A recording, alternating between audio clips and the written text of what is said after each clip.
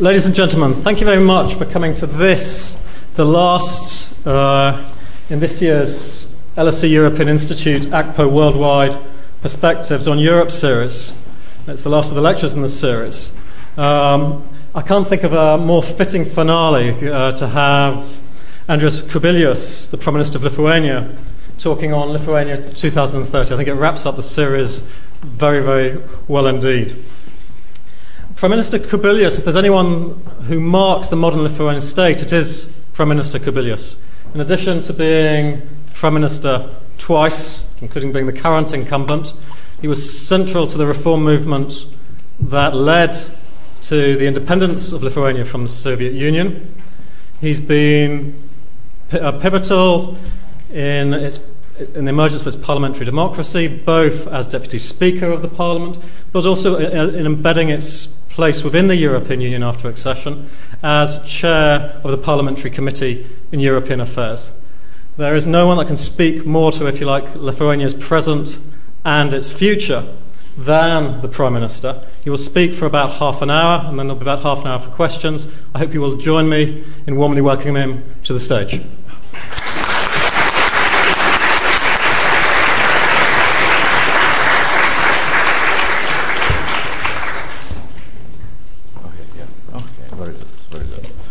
So, hello to everybody. Really, it's a big pleasure and honor to speak with such a brilliant audience here in London School of Economics. It's something unbelievable. I am a little bit nervous. You know, my background is physics, nothing, I don't understand anything in economy. So please excuse me from the very beginning. And of course, the question is why I am going to speak about Lithuania in 2030. I should say, of course, we have some kind of luxury or benefit because what your government is doing today, we did last year. We cut the deficit last year by 12% of GDP, and just now we have some free time to think about the long-term future of Lithuania. So that is why I shall try to speak about the long-term future of Lithuania, and especially when I am looking in such a young audience, brilliant economists, I will try to explain you what kind of mistakes we need to avoid. If you will not create business in Lithuania during the next 20 years, you will make a very huge mistake. That is what I want to tell you during all my speech. Second, of course, the question is why my presentation is called Cycling into the Future. Well, I have everybody in Lithuania knows that I have a hobby, cycling. And each Sunday I'm trying to do my 100 kilometers. Of course, security guys are a little bit always nervous to follow me. But when you are doing 100 kilometers per day, after the first 20 kilometers you are forgetting all the daily business, all the cuts in the budget, all the consolidations and things like that, taxations and everything else, and then you are trying to really having free space in your mind to look a little bit to a further distance, and especially if you are traveling to the east from Vilnius, closer to the border with Belarus, you can pick up on the highest mountain in Lithuania, 300 meters, right, and then you see long distances. So that is why cycling into the future really helps to see what is coming and where we need to pay to what most important items we need to pay our attention. So what can we say about the future? About the future, which is really not an easy to understand and to imagine, but we can look into some statements or some papers made by clever people. For example, National Intelligence Council of the United States of America, perhaps you know, each 5 years they are producing such a report, Global Trends, for the next 15 years. This year they published Global Trends for 2025, and some forecasts are very well known. First of all, that China and India, development of those economies will play a major role, and the development of those economies will bring into the global development something not very clear outcomes.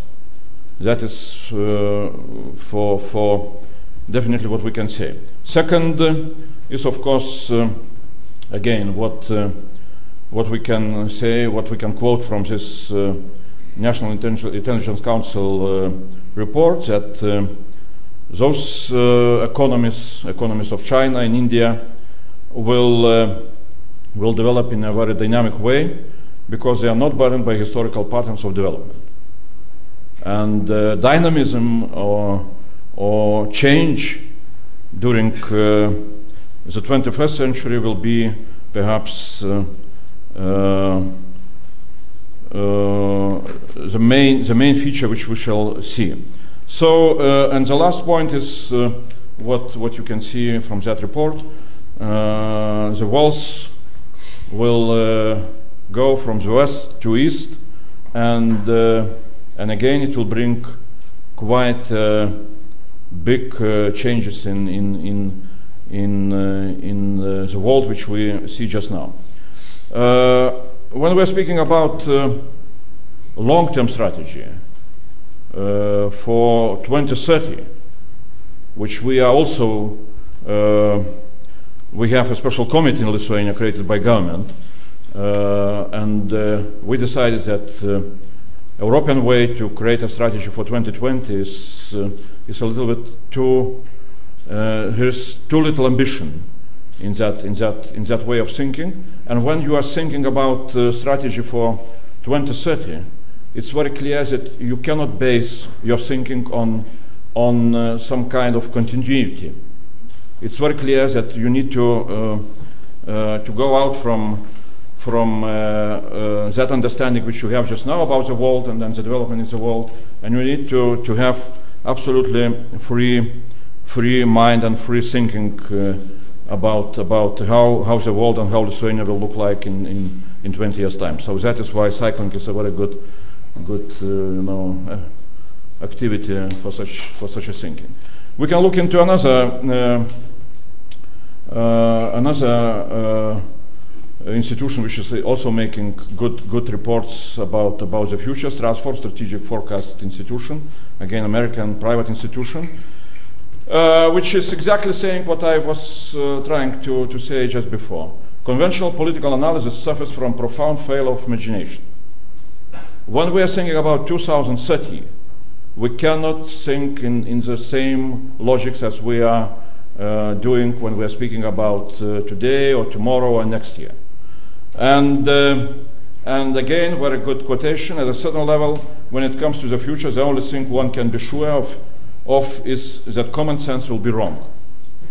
So that is again why cycling is very good. So we can look when we are trying to look into the future. Of course, we can look into what do we know from the history. So if to look into the history, of course, its economy, I am afraid that you can criticize my exactly this slide. But when you will look into the history, you will see that each 10 years, starting, for example, from 1980s, you will see some kind of big economical crisis. 1980, Latin America debt crisis. 1990s, Black Monday, Scandinavian banking crisis in Sweden, Finland. Around 2000, Asian financial crisis. Russian financial crisis, which hit us quite heavily at that time. And around 2010, you see what is happening just now. So, because my background, as I said, is physics. So in physics, we usually from such a sequence you are making a law, Newton law or something different. But here you can say that it's what we can say about the future. That economical crises are repeating almost every decade. They are becoming more globalized, and so the question is: can we predict that there will be global economical crisis in 2020 or also in 2030? That is a question which I don't know who is able to answer. Maybe some graduates from London School of Economics. So my personal experience. I was Prime Minister back in 1990-2000 during Russian crisis. GDP dropped down by 1.7%. So I had a little bit more of here. Then I became Prime Minister again in 2010. Again, global financial crisis. GDP dropped by 15%. And here I'm making a new law of Lithuanian law of economical development.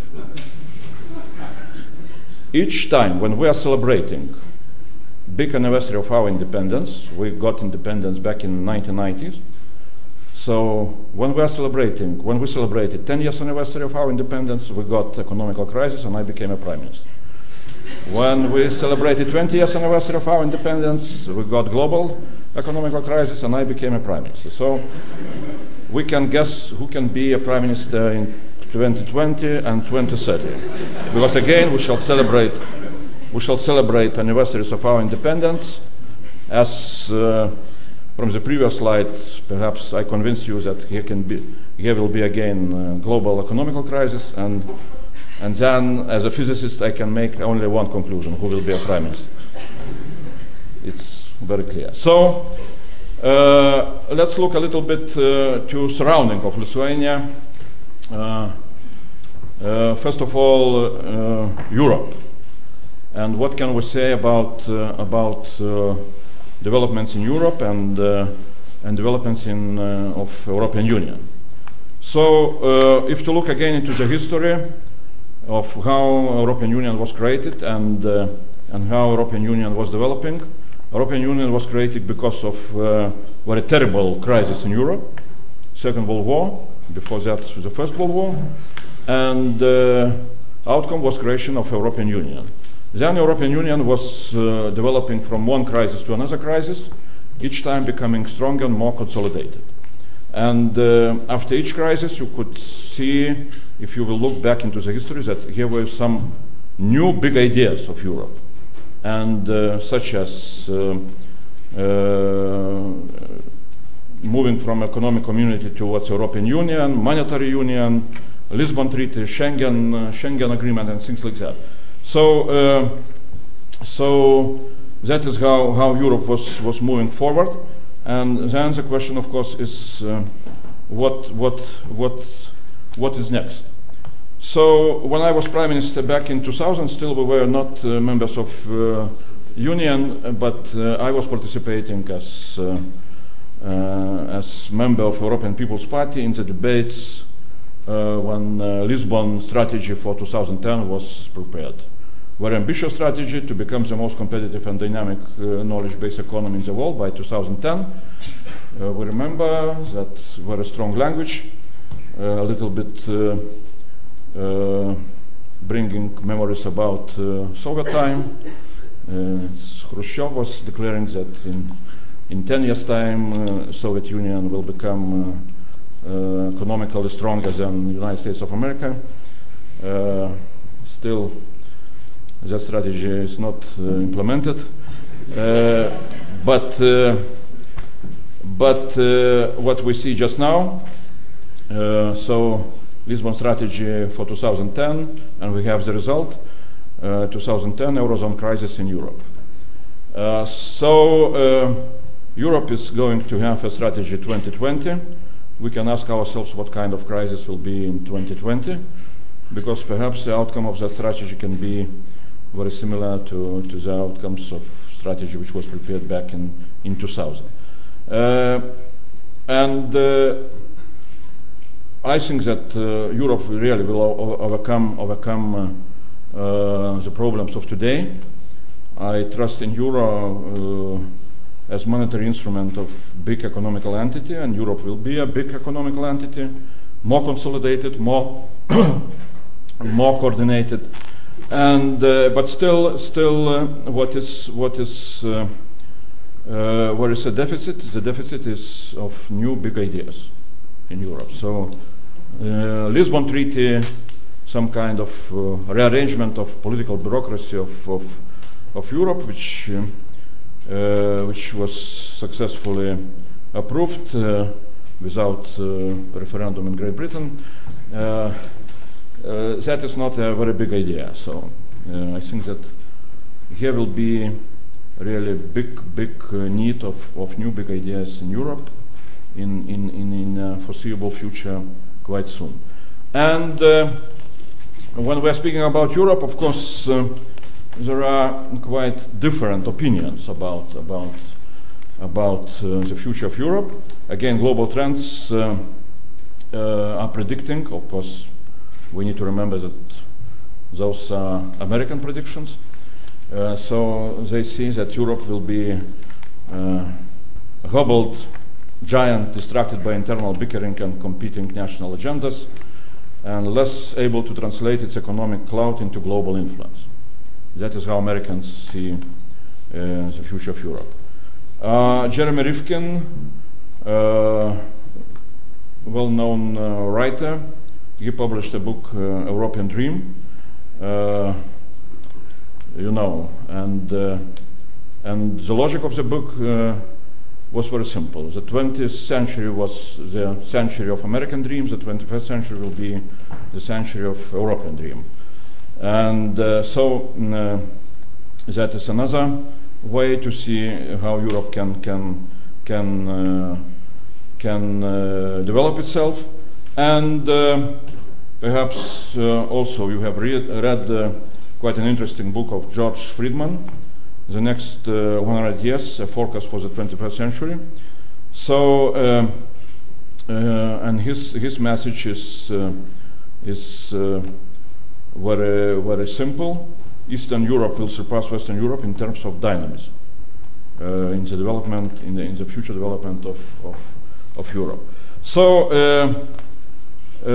so those are the views towards the development, how Europe can develop itself in the 21st century,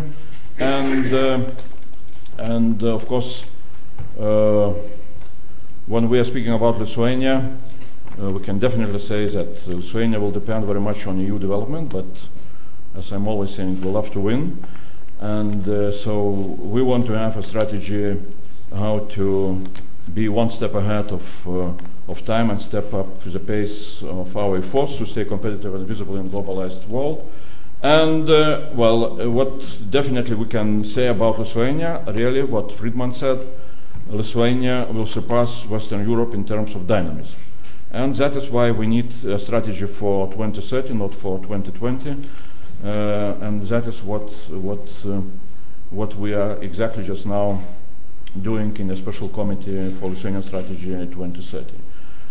What we can say about Lithuania, because of course you will establish your business during the next 20 years in Lithuania, so you need to know something about Lithuania, and you need to know why we are looking into the future with very ambitious vision.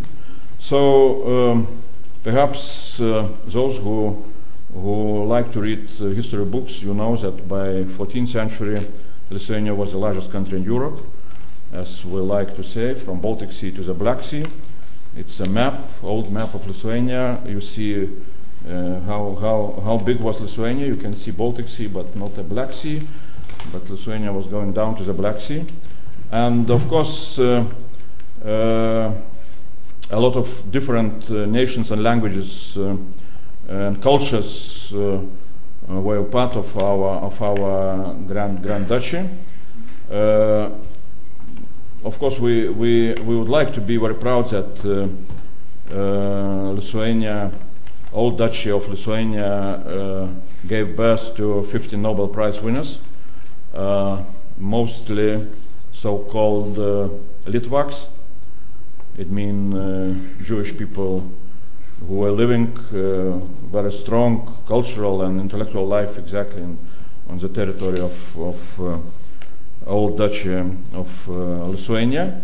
And that is why we can say that we love to win and we love to think big, and with big ambitions for the future. Of course, future is starting right now. We're not only thinking about long-term future, but also we are doing some jobs to prepare ourselves for such an ambitious future.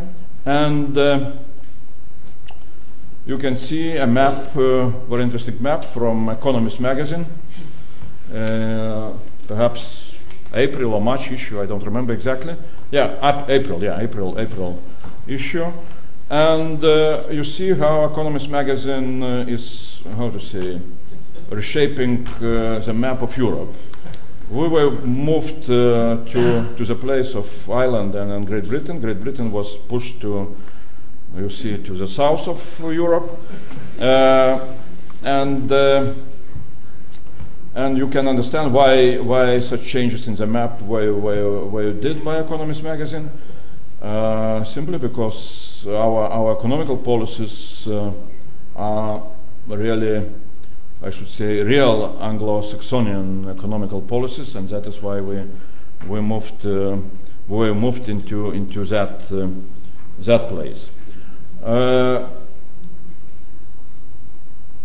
What is also important that if you will look into the east part of that map, you will see that Ukraine and Belarus are pushed into location of the Baltic states and Poland. So that is, I think, also important. And this is my personal view on how geopolitical geography will look in 2030. What kind of developments we can forecast or foresee in the region. And so my prediction is that, first of all, EU will be much more consolidated and more federal on political level, because before 2030 we shall have 2 additional global crises, and as I said before, Europe is moving from one crisis to another crisis, becoming more consolidated. I think that we can, well, maybe that is a wrong prediction, but when you see China and India moving with a very rapid developments, so the outcome of that will be much more tight cooperation, economic cooperation in between of US and European Union, I don't know, free trade agreement or some kind of common economic area. That would be possible outcome of those developments. Then Baltic Nordic region. Baltics, we shall have very clear ambition and clear vision to catch up with Scandinavian countries, with Nordic countries, both in development of innovative economy, but also in lifestyle and social security. Russia, well, it's difficult to predict Russian developments. It can be that Russia will move with what they are trying to do just now, the strategy of modernization of Russia, and Russia becoming modernized European, more European style country. But again, from the history point of view, it's very clear that Russia is going through some kind of developments being late somewhere around 50 or 100 years if you compare with Europe.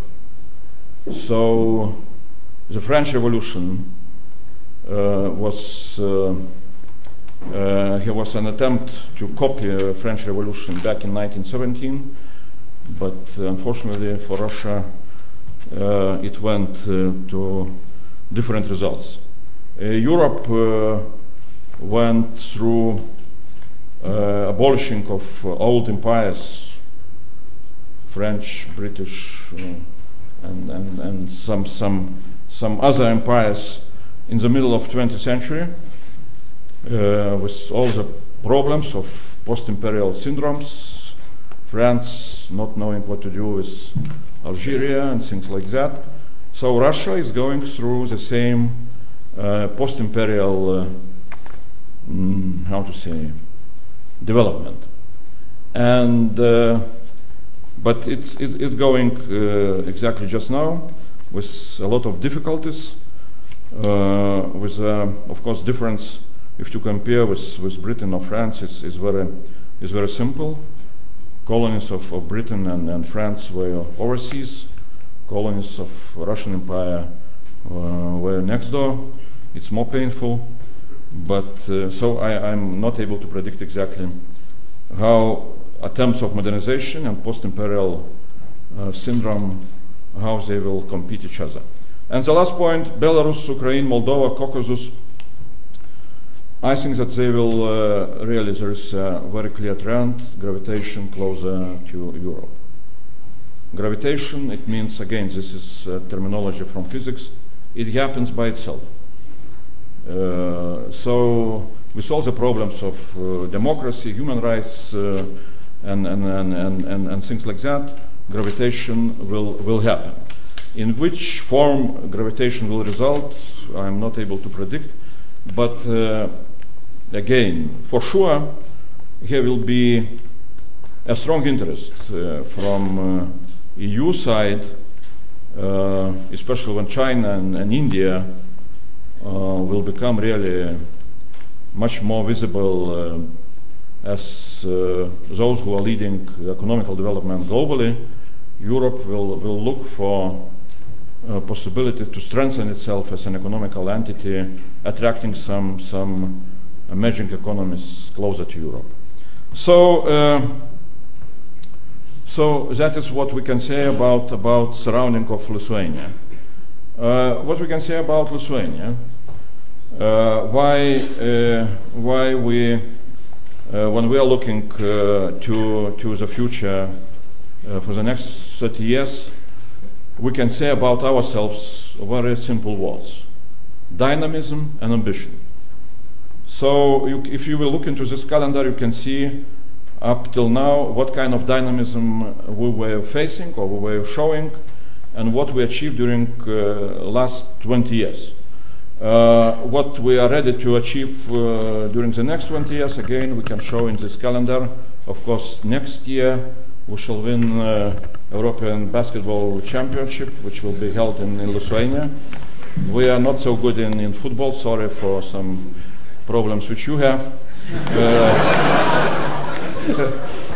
But I am not able to give any advice on that. On basketball, we can give some advice. So we shall win basketball, and perhaps in 2012 we should put that maybe we shall win also Olympic Games in London in basketball. But we are quite polite here. Then, of course. We have a very clear strategy: introduction of euro or achieving sound fiscal situation before 2014, and becoming Nordic-Baltic high-tech service hub starting from 2015 till 2030. You will see that we shall achieve such a result, and that is why I'm again repeating: don't be late, because Lithuania is not a big country. There is not so much space for good business, and don't be late. And what will be most important when we are looking towards the future It's not technologies what will be important. We cannot say what kind of technologies will be the most popular and what technologies will achieve during the next 20 years. It's impossible. I remember back in the 90s when I saw the first fax machine brought to Lithuania, to our independence movement headquarters. I was absolutely surprised. I said that I'm a physicist and I cannot understand how it works. But fax machines almost disappeared during those 20 years. So what kind of technologies will be most important during the next 20 years? Even being a physicist, I cannot predict. But dynamism of technologies really is what I am saying is a destiny. It will happen. Technologies will change very rapidly. What is a prerequisite for the country's dynamic development? Not to be late, not to be, overcome by global developments. It's, of course, the most important thing is dynamism of people. And I showed you before really the calendar of dynamism of Lithuania, and that is what perhaps is really our feature, which makes us looking towards the future quite comfortable. And you have just now debates on the budget. We had last year. We cut expenditure. We cut the deficit by 12% of GDP. And people, of course, were not very happy with all those cuts. But the story was absolutely different if you compare, for example, Lithuania, how people were behaving, and Greece. Because people are not afraid of challenges in Lithuania. Because people still are not accustomed to a luxury life, and that is why we can be really ambitious, and we can go forward with ambitious agenda and ambitious vision. So in the Council for National Strategy, which we created for developing of Lithuanian strategy to 2030, we agreed that the biggest challenge will be the challenge of values, of common values, agreed values with our people, and challenge of the real leadership with such a values. So what kind of values we see as the most important? First of all, dynamism, which I am repeating and repeating, and dynamism which comes from being not afraid of change. Being not afraid of change and being not afraid of global competition. And here is, of course, quite a big challenge to mentality of the people. Usually people are afraid of change, and people are afraid of global competition. And even in Lithuania, you can feel that it will be a challenge to achieve such a common value among our people. Second value, ability to learn. So what is needed for people, of course, is all the needed instruments to have ability to learn how different is the world. So language skills, IT skills, mobility of the people, that will be the most important values which you need to develop in your country. And of course, creativity of the people and ability of effective execution. And so when we are looking to the strategy, what will be the most important issues in the strategy for 2030? Of course, education, and common values of the people, agreed values, which will be a basis for ambitious vision, and then a political will which will be based on common values and ambitious vision. And that is why very important is, of course, some kind of agreement, what kind of people will be able to implement such a strategy. And I think that we in Lithuania can can be compared with very good formula of Jack Welch, the former CEO of General Electric, sometimes writing very nice books about management and things like that. And his formula, how he was hiring people into General Electric. His formula was called, he was calling his formula 4E and 1P. So what this formula means? What is the most important in the values of people? First of all, energy. Second, ability to energize others. The third one, set E, edge, to make clear-cut decision, yes or no. You can have long discussions, but at the end you need to have very clear-cut decision, yes or no. And then, when you are making a decision, you need to execute the decision. You need to have a result. And the last, from the formula 1P, passion, love to win. That is what is very important. And I think that this formula is really a very good one. Lithuanians are almost matching this formula, but we shall improve a little bit. And with education and with agreement on common values, we can achieve really much better matching of the formula. So, what I did? So, very briefly, I am coming to conclusion. Very briefly, how we are going to with the implementation of the strategy, which is still not prepared, but we have a very clear vision. We're working on the strategy, but life is very dynamic, and so we are starting to implement strategy without final version of the strategy. So you can see again that economical developments in Lithuania, as in all Europe and in our region, especially 3 Baltic states, went down with quite a heavy recession, minus 15% last year. But the growth during the last 10 years was really very rapid, and cumulative growth was one of the fastest in Europe. So recession was very deep, but recovery is quite a rapid one, and recovery and economical developments. Well, recession and recovery, of course, asked from us very strong political will and very dynamic decisions last year.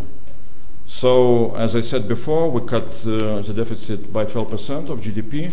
Just now we send a new package. We have currency board arrangement. Our currency is pegged to euro, so we had no ability to use some kind of monetary instruments, and we were forced to go through internal devaluation. So you can see that labor costs in Lithuania went down by 11%, quarter by quarter, annual comparison, and it means that we are regaining competitiveness in our economy, but through really very painful decisions. In average, in public sector, salaries went down by 10%. My own salary went down by 40%, but still I am surviving. And my wife, she's complaining, but you will see how we are keeping family values. And you can see that we are pushing forward a new package of consolidation just now with the pension reforms, labor code reform, and that is again showing what dynamic development we need to implement in Lithuania. Here are some comments from Economist and Forbes magazine. Good comments. We are very proud that we are receiving such a recognition internationally, not always domestically. So what is our vision let's say, economical point of view, of course, we see ourselves as Nordic Baltic region high-tech service hub with a very strong possibilities to have such a result quite soon. You can see some basic information why we are so sure about such a development, because really we have first of all we have very strong IT infrastructure, digital infrastructure. We have really very well educated people, and some other very important features are allowing us to look into the future in a very confident way. Dynamism, global leadership in ICT infrastructure. You can see that we have the largest mobile penetration in Europe together with Italy. We are Catholics, we like to talk very much, so that is why it happens. We have really very good quality of internet. We are number 4. It's Cambridge University evaluation. We don't know where is Great Britain, but sorry, next time we shall bring also results about Great Britain. Higher education, which is very important. So you can see some basic numbers. Where we are strong in education. Really, language skills are very well developed, and again, I would try to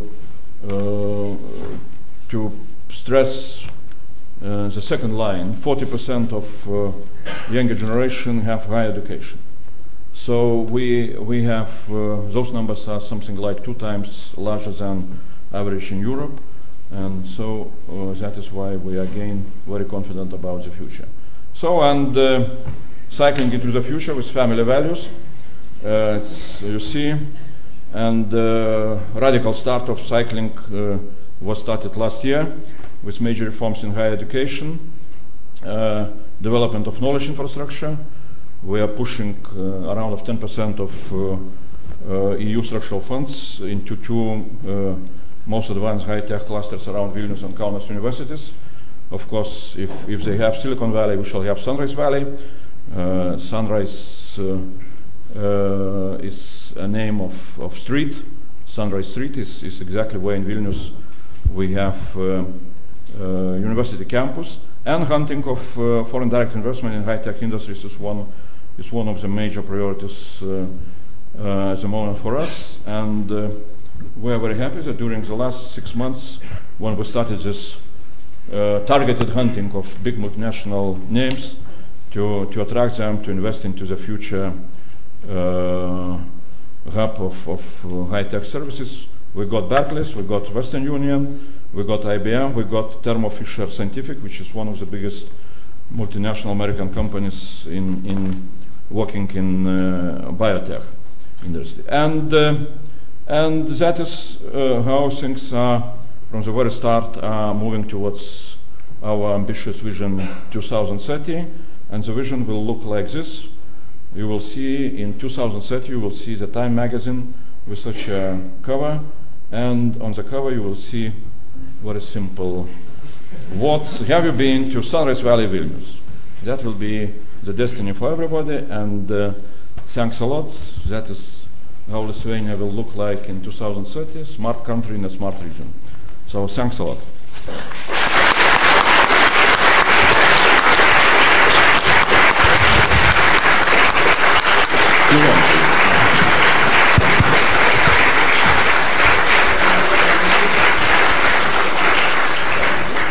Thank you very much for such a witty, impressive, and wide-ranging speech. We have about half an hour for questions. There are roving mics, I see. Prime Minister Sabi, I'll take them in batches of 3. If we could, the gentleman just there, if you could identify yourself. Yes, you with the purple. Ranjiv Gunawardena, thank you very much for that enlightening presentation. I actually work for a think tank, and we actually wrote a policy on attracting foreign direct investment to small economies like yourself. I'd just like to ask you, as you correctly mentioned, that in the future, according to think tanks, there's going to be a lot of development from the East. How are you trying to attract that foreign direct investment to your economy? Well, I should say that what we are doing just now, we are going, I should say, with Irish strategy, or strategy of Ireland, following in a very similar way what Ireland was doing at the end of 80s, last century.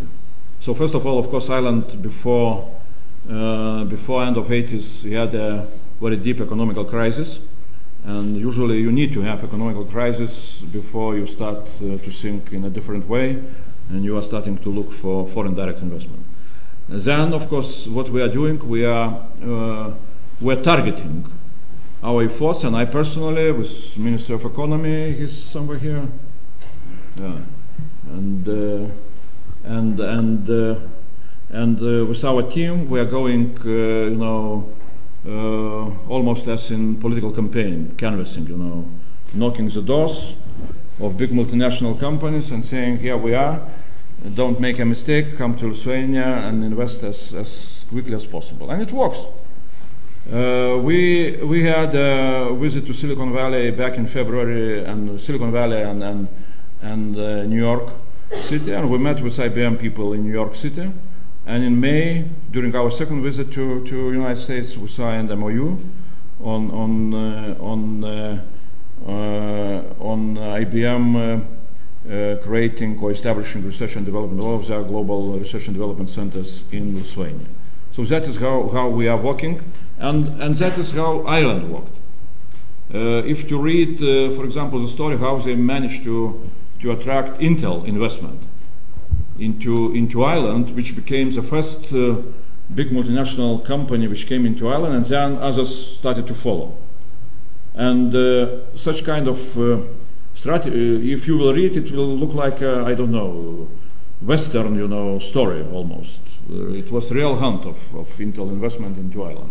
So we are trying to follow the same style, and when we shall have a larger number of multinational companies invested into Lithuania, I think that we shall see that others will follow, going behind them. Gentleman up there, yes, in the blue, down, yes, that's that row. No, back one. You sir. The Navy, no. Yes. Hi, I'm a student, and I'm a graduate student here at the LSE, and I'm going to graduate in a few months. And I think, like my colleagues, we are just few of us here, like 5 students or something, and we have like a big dilemma now. We're thinking, shall we go back home or shall we stay here? And like my specific question is, what is your government doing to attract us? Do you have any schemes for us, or like to come back? Because I feel like the LSE Career Service, the UK is doing more for us to stay here. So that's a simple question. Well, my answer is very simple. You can. If my young and very smart and very tall advisor, Mykolas Majauskas, would show himself just now, So he spent 4 years here in London City, working in the city in banking sector, and he came back and became my advisor. So if you want to become my advisors, please come back.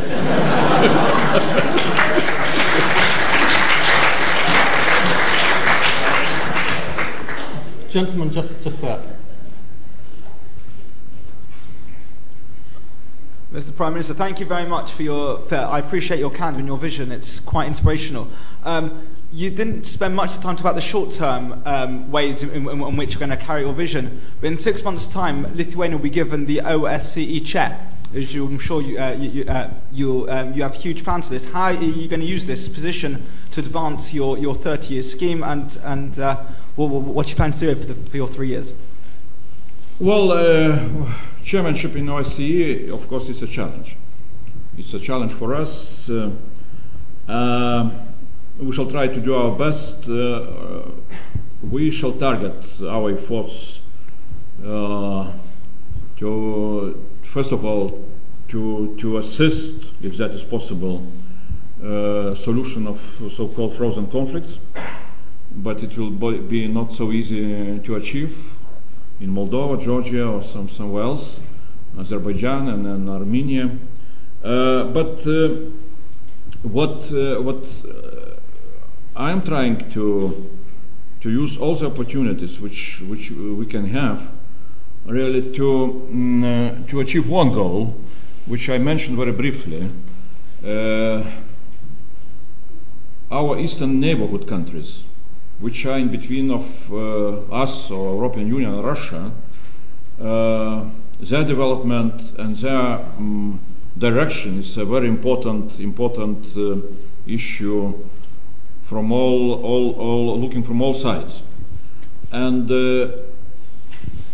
how to say, speeding their gravitation closer to Europe, using all the opportunities, chairmanship on RCE, then presidency in European Union in 2013.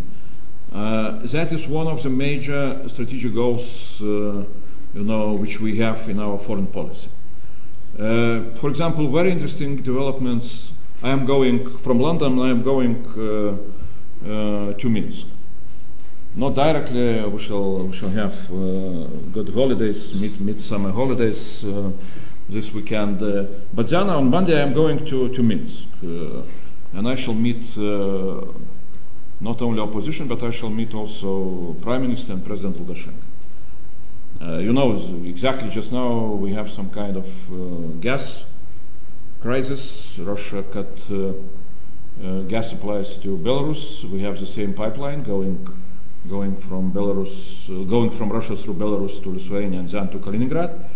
Still, we are not suffering because of that, but very interesting developments in Belarus. I'm not speaking about progress in human rights or democracy. It's not for time being. I don't see any progress. But even Belarusian opposition is saying that during the next presidential elections, Lukashenko will be not a candidate of Moscow. There will be somebody else who will be supported by Kremlin. So, and we see quite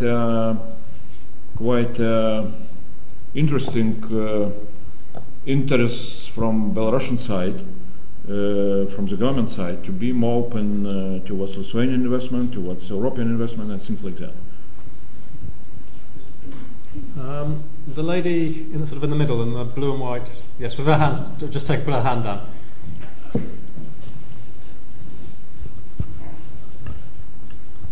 Thank you. Beata Vas, Veritas Human Rights Group. Prime Minister, I'm sure you're quite aware that immigration is quite a huge problem currently in Lithuania, and the young colleague just over there, they asked about, your government actions in order to attract young people, but immigration also involves other older people from all walks of life. And my question is, what is the government strategy currently that you are doing in order to reduce the number of people leaving the country, and in the future to attract the dynamic working pool that you were just talking about? Thanks. Of course, immigration is a big problem, no doubt. But you need to look what are the reasons of immigration. The reasons are economic. With recession. Minus 15%, and unemployment around of 17 or 18%. Of course, people are looking for better possibilities somewhere else. While Lithuanians are, sometimes it looks like that they are migrating in a larger number than, for example, our neighbors Latvians or Estonians. That is a question. But some philosophers were explaining that because of our mentality coming back from historical Grand Duchy times, we are brave people. And that is why Lithuanians are not afraid of going directly to London or to Madrid or somewhere else. besides that we are always looking into immigration as a very big problem and challenge, we need to see also some kind of positive aspects. Lithuanians studying in London School of Economics or somewhere else in London or Cambridge or Oxford or other universities, getting experience with their works in London City or again somewhere else, they are becoming some kind of treasure for Lithuania. And that is what you can see from all the stories of big emigrations. If you will look, for example, into Indian development, recent development. So one of the very powerful factors was the situation that quite a big number of Indians emigrated to the United States of America.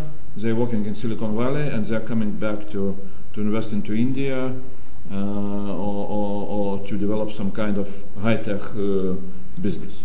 If to look into, again, I'm coming back to Irish story which we are trying to follow. So the whole story about how Intel was attracted to invest into Ireland. At the end of all the debates, and Margaret Thatcher was trying to convince Ronald Reagan at that moment that Intel should invest into Great Britain. But Intel said that, well, the conditions which Irish government was presenting were better than Great Britain was offering.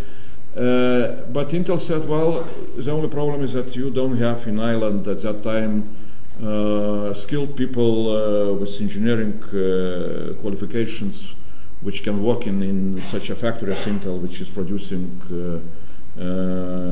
processors for microprocessors for computers. So what Irish government did, they asked 4 weeks time, and their special committee ran around all the Irish communities in the United States of America, and they got 400 signatures of engineers of Irish origin that if Intel is coming to invest into Ireland, they are coming back to work in the Intel. When Barclays decided to establish their IT engineering, one of the global centers in Vilnius, where they were looking for people, Lithuanian people, to work in Barclays Center, here in London. The gentleman at the second row from the back with his hand up.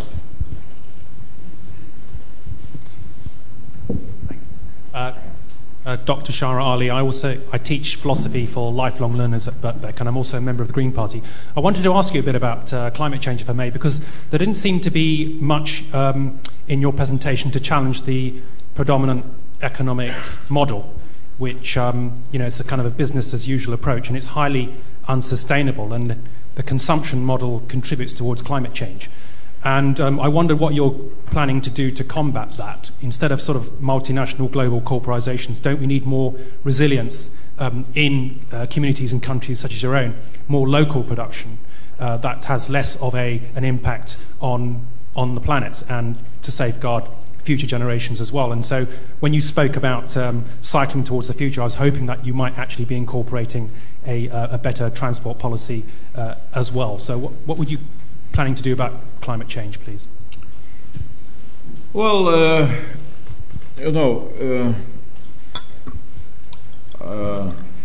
climate change is a very important policy, but I don't know if really climate will change in such a way as it is predicted just now.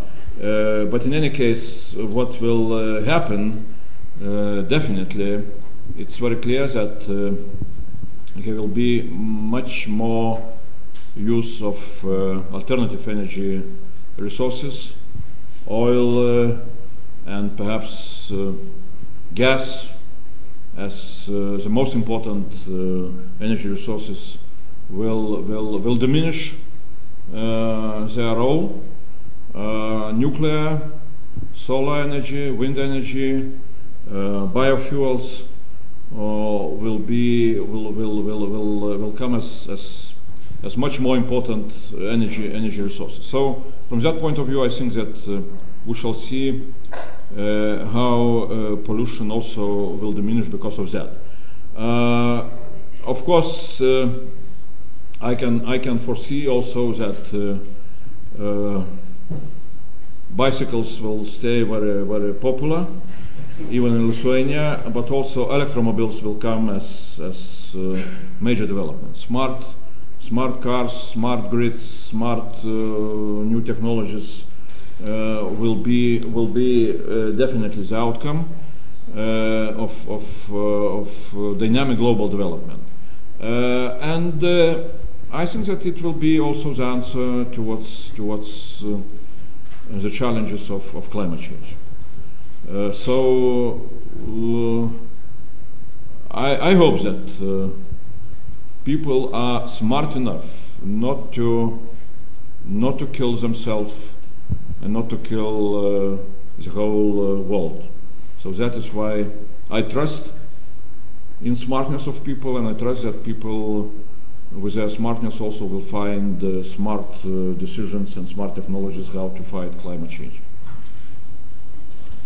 The lady there. Yes, you. Hello. I was just wondering how important for Lithuania's future will be keeping a good relationship with its neighboring countries because of the present situation with Belarus, as you mentioned, their nuclear ambitions in building this atomic nuclear plant, as well as deteriorating relationships with Poland and not mentioning Russia. And how will it affect Lithuania's role that Lithuania plays in the region in the future? Is Lithuania going to be some kind of idea leader maybe from the three Baltic states, or just like a good neighbor? Well, first of all, I don't see deterioration of our relationship with Poland. That is not happening. We have some minor issues on let's say, minority, both Polish minority in Lithuania or Lithuanian minority in Poland, but that is not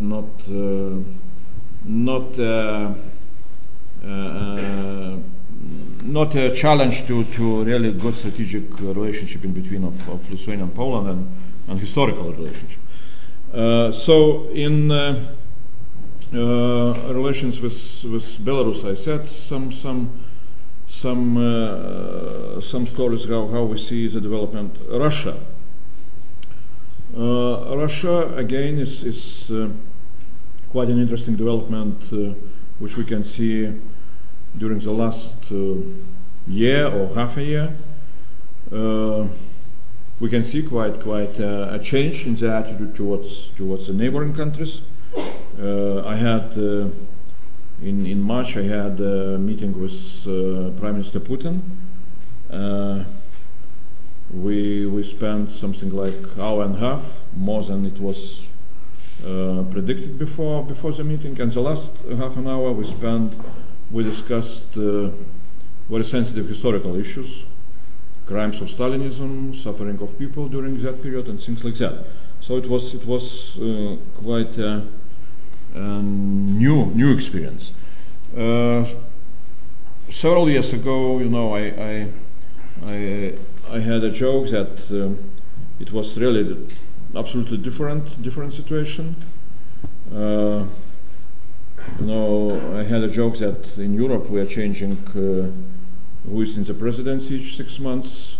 At that time, Russia was changing who is their enemy in the neighborhood. Georgia, Estonia, or Ukraine, or Lithuania. Just now we see, as I said before, we see some kind of new positive developments. Of course, our strategic interest is to have good relations with Russia, but it depends very much on Russia. We would like to see very normal European style of relations in between of smaller country and larger country, as you can see, for example, in between of Luxembourg and Germany. But of course, I don't know if we shall have such relationship in between of Lithuania and Russia in 2030. we are optimists, but also realists. The gentleman. And on the Baltic region, I think that we shall need to have much more close cooperation between of three Baltic states, having a very clear agenda, what I just mentioned in my presentation, catching up with Scandinavian countries. And that is we need to have our strategy. We don't, we cannot wait when Scandinavians will decide that, okay, we shall take you up to that level of Scandinavian development. We need to have our clear strategy, and for implementation of such a strategy, it will be very clear that we shall need to have much more close cooperation, first of all, on economical issues. Gentleman right at the back of the last row, that's the one. Prime Minister, good evening. I wonder if you could tell us a bit more in detail about the state of UK-Lithuanian relations and how you see things evolving under the new coalition. Personally, I think they're okay. I know we've given your country a new minesweeper, for example, but I wonder if you could talk in a bit more detail about how you see Lithuanian-British relations. Thank you. Well, perhaps I will not be able to say something very specific. I had a very good meeting with David Cameron back in November. I promised if he will become a Prime Minister and will go with austerity measures and consolidation of the deficit, we shall be available as experts. Just now, I think that we can be also good experts on how to run the coalition government. We have 4 parties in the coalition, so if there will be any kind of troubles, we are available. And in addition to that, we can be experts also how to run minority government, because in our coalition, one party split and we have almost minority. So that is where we can be, good in giving some kind of advice, but in a more serious way, really we would like to have some kind of new dynamism in our cooperation. I remember very well back in the beginning of 90s, we had very strong cooperation among our parties, Conservative Party in United Kingdom and my own party, Conservative Party in Lithuania, and we got a lot of assistance in teaching us how to campaign, how to build a political structure and things like that. Maybe with a new government we shall again political activity of Great Britain in our region will be much more seen, but really we would be very happy to have stronger cooperation. Both United Kingdom and we are strong allies in Euro-Atlantic cooperation. Maybe we have a little bit different views on how EU should develop itself and what is the role of euro, but it's a minor differences. Just down there.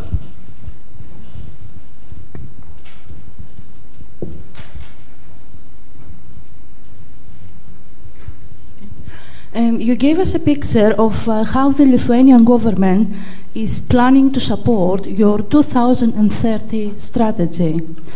Could you tell us a little bit about the role of the non-government organizations in Lithuania in terms of cooperating with and coordinating your cycling into 2030 strategy?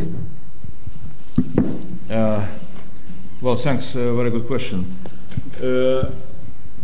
Well, we are looking into this challenge to have a good strategy for 2030.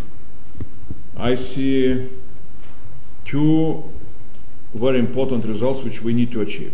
One is really to have a strategy how to cycle into the future of 2030 with a very clear goals, with a very clear instruments, how to start this cycling, what I was trying to show. But second, very important result which we want to achieve is really to have as broad and as deep national debate on such a strategy.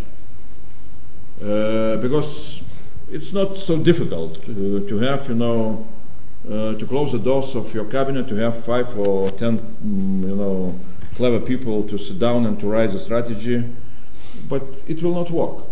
If the nation will not feel itself that they are owners of that strategy, owners of really very clear vision, then it will be very difficult to go with such a strategy which, as I was trying to show, it's not a strategy on which kind of technologies we shall use in Lithuania, what kind of smart grids or smart electromobiles we shall use in Lithuania after 20 years. The strategy is about values of the people, about mentality of the people, how to change, how to educate, how to bring, really very, very, very strong understanding, very strong value basis for next stage of our development, for modernization of Lithuania, for Lithuania becoming a country which is not afraid of global competition and which is winning in global competition. So that is why the process of discussion, national discussion, is perhaps even more important than the text or paper on that strategy. So, and we started to have such regional, local discussions with in NGO, different NGO groups, and I see really that people they are starting to understand why we need such a strategy. I'm in politics. When I switched from physics back in 1988, I'm in politics for almost 20 years. And when we got independence, and when we were fighting for independence, it looks like that it was even perhaps easier than today. Because we had a very clear vision what we want to achieve, and a very clear strategy what we want to achieve. We wanted independence, we wanted democracy, we wanted human rights, we wanted market economy, and we wanted integration into Western community, NATO and European Union. And during the last 20 years, we more or less achieved those results. And then the question is, so what is next? What is on our agenda for the next 20 years? So 20 years ago, it was a national strategy. What we need to achieve. So just now again, we need a strategy not for government, not for politicians, but a new national strategy for the next 20 years. And that is why really debates, discussions, NGOs, and things like that are a very important part of this process. It's a tribute to the quality of the presentation and the question of answers that there's so many hands up, but we only have time, unfortunately, for one last question. Just the lady there. Hi, my question is, do you feel that Lithuanians are ready for this strategy? Sorry? Could you speak up a bit, please? Yes, sorry. My question is the nation ready for this strategy? Well, is nation waiting for the strategy? Ready. Ready. Oh, ready.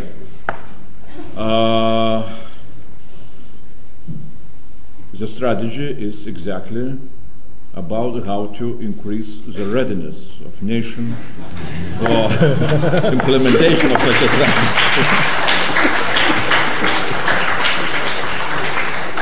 No, I was trying to show that what I was speaking about. I was speaking again, not about technologies, but about values. About the Lithuanian people not afraid of change, keeping the same dynamism which we were showing during the last 20 years, not afraid of global competition. And that will very much depend, of course, on the debates which we are trying to have, and also on intellectual leadership of the country. That is again very important. It's not the government, it's not the president, it's not the prime minister who alone can come out and say, okay, I have a vision, I have a dream, and follow me, and everybody will be happy. What we are trying to do with all the process, we're trying really to collect what we can call intellectual political leadership in Lithuania, to speak out, to discuss with the nation about what are our goals and our vision for the next 20 years. And I am very happy that really we see enthusiasm among exactly intellectual leaders of Lithuania who are coming to that committee which we created to start all the debates about the strategy, and that shows me that we can go forward. Prime Minister, first of all, I'd like to pay tribute to your physical prowess. I cycle every day 10 kilometres up the largest hill in London, which is about 200 metres high, and it absolutely kills me. So Lithuania seems a very steep country to me. Partly out of respect for that, but more out of courtesy to our speaker, could I ask everyone to remain seated until after we've left the stage? Finally, however, I'd like to say that I think we in the UK could learn from you in Lithuania, not just in managing our debts, our coalitions, or even our national sporting teams. But it's rare that, certainly rare to hear UK politicians talk with such a scope. It tends to be very much about managing the day-to-day. Thank you for such a hugely impressive, wide-ranging and ambitious talk, and being so direct and full in your answers to a very wide range of questions. We have a small thank you present. One is some light reading for your midsummer holiday, all about it, rather narcissistically, all about LSE. Yeah. The second is a certificate from our director, thanking you and marking your visit. Thank you very much.